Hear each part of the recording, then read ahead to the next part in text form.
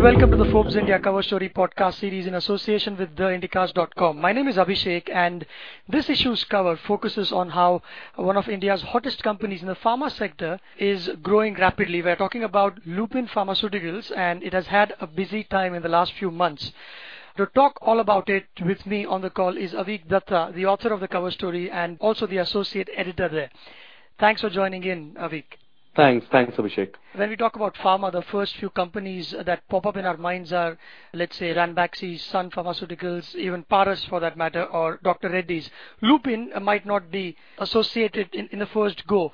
Could you give a brief background about Lupin? How big is it as compared to the others, and how long has it been in the business in the first place? Lupin, of course, as a company, it was founded in about 1968, and it had a late entry into the into the entire generic pharmaceutical space.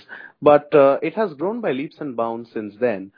Today, if you look at it, it is the third largest Indian pharmaceutical company by sales. If you look at the US generics drug market, which is the largest market in the world, it is the largest amongst all Indian companies there in terms of prescriptions. And overall, if you look at all the generic drug makers around the world, in that pecking order, Lupin is sixth in terms of prescriptions in the US market. So it has clearly grown in stature, size, and scale ever since it was founded in 1968 by Dr. Deshbandhu Gupta, who was a professor at the BITS Pilani. And he actually started this as a company to make certain life-saving drugs for the Indian population. They started off by making anti-tuberculosis drugs. But somewhere down the line, they lost their way because they made certain real estate investments that went bad. And that sort of set the company back a little bit because it was under a significant debt burden. But they have course-corrected since then. And today they are clearly one of the largest Indian pharmaceutical companies on all parameters. They have been a little under the radar because they don't really like to talk much except the regular routine disclosures that they are supposed to make to the stock markets and the investors.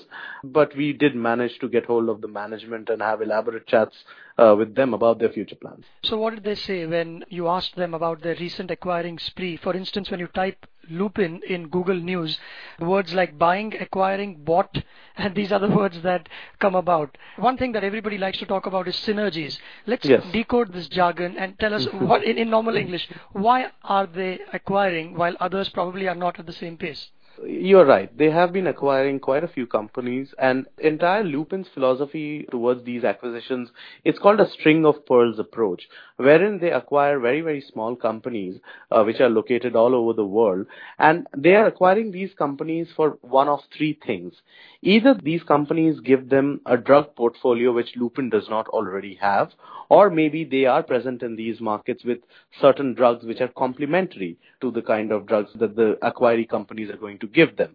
So that is one thing. These drugs are mostly in the space of specialty drugs, and when we say specialty drugs, we typically mean drugs which are used to treat extremely complex ailments. The second thing that they are acquiring companies for is technology.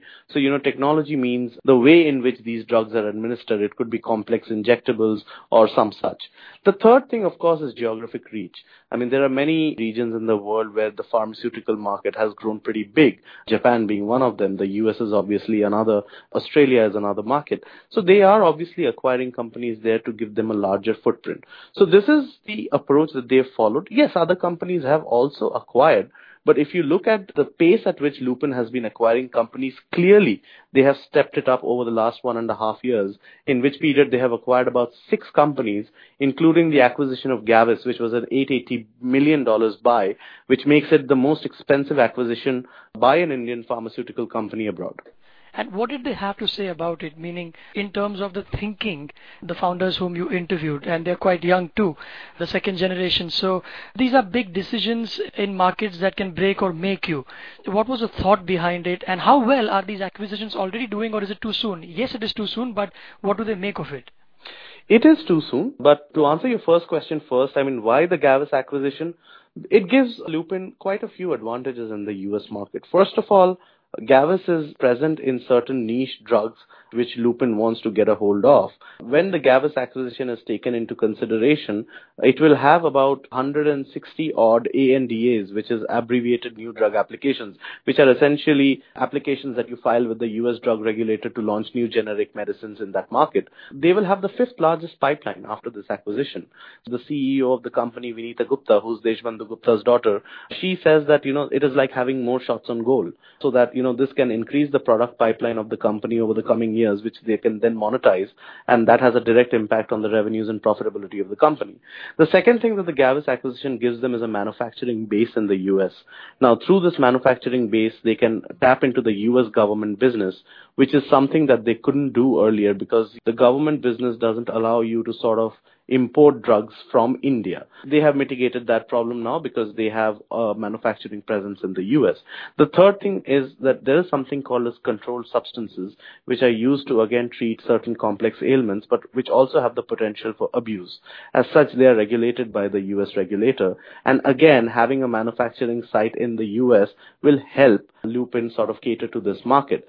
And if you look at Gavis itself, it is a very, very healthy, profitable company. It has an EBITDA margin of about 36%. So yeah, again, access to new products, access to newer businesses, and an up and running asset is what Lupin made this acquisition for. Right.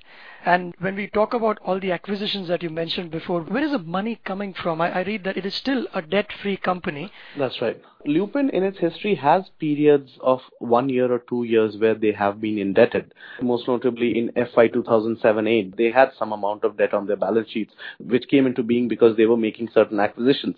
But what Lupin has done very well is that it has integrated the companies that it has acquired very well with its existing operations. And the resultant cash flows from the consolidated operations have been used to repay debt. As a result, as you correctly mentioned, Lupin is a debt-free company at the moment, but of course an $880 million buy is an expensive acquisition.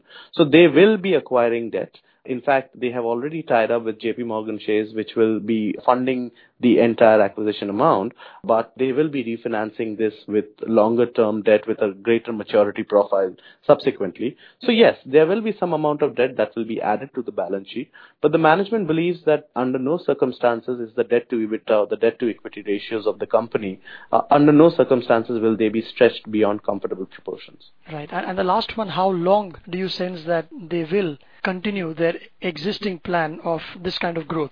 When do they stop, rather? Well, that is an interesting question, and I don't think we have an answer to that. But from basis my conversations with the managing director of the company, Nilesh Gupta, it is very clear that their appetite has not been satiated yet. They are looking at a few more acquisitions. They will not be as big as the Gavis acquisition, but according to him, they are looking at acquisitions worth about $500 to $700 million more, which will again give them a great foothold into the specialty drugs market, which they are so actively looking to tap, and also certain new technologies that they want to acquire. So yes, I think this shopping spree is going to continue for a certain period of time. But if I may add there, I spoke to certain investors of the company, most notably Rakesh Jhanjhanwala, the well-known Indian billionaire investor who's been invested in Lupin for about 15 years now, and he has reposed complete faith in the management and the strategy that they are employing. And he believes that under no circumstances is the management going to spread the company's resources too thin. But at the same time, these acquisitions will bear value and fruit in the future, according to him. Right. I hope we get to read some follow-ups on this one, either on First Post or on Forbes India itself, a week from you. Sure. Avik, on that note, it's time to wrap up. Thanks a lot for your time. Thank you so much, Abhishek. And all you listeners, you can get this podcast on ForbesIndia.com as well as on iTunes. Just type in Forbes India on the top right corner of iTunes. And to have someone call you for a Forbes India subscription, just message Forbes to 51818.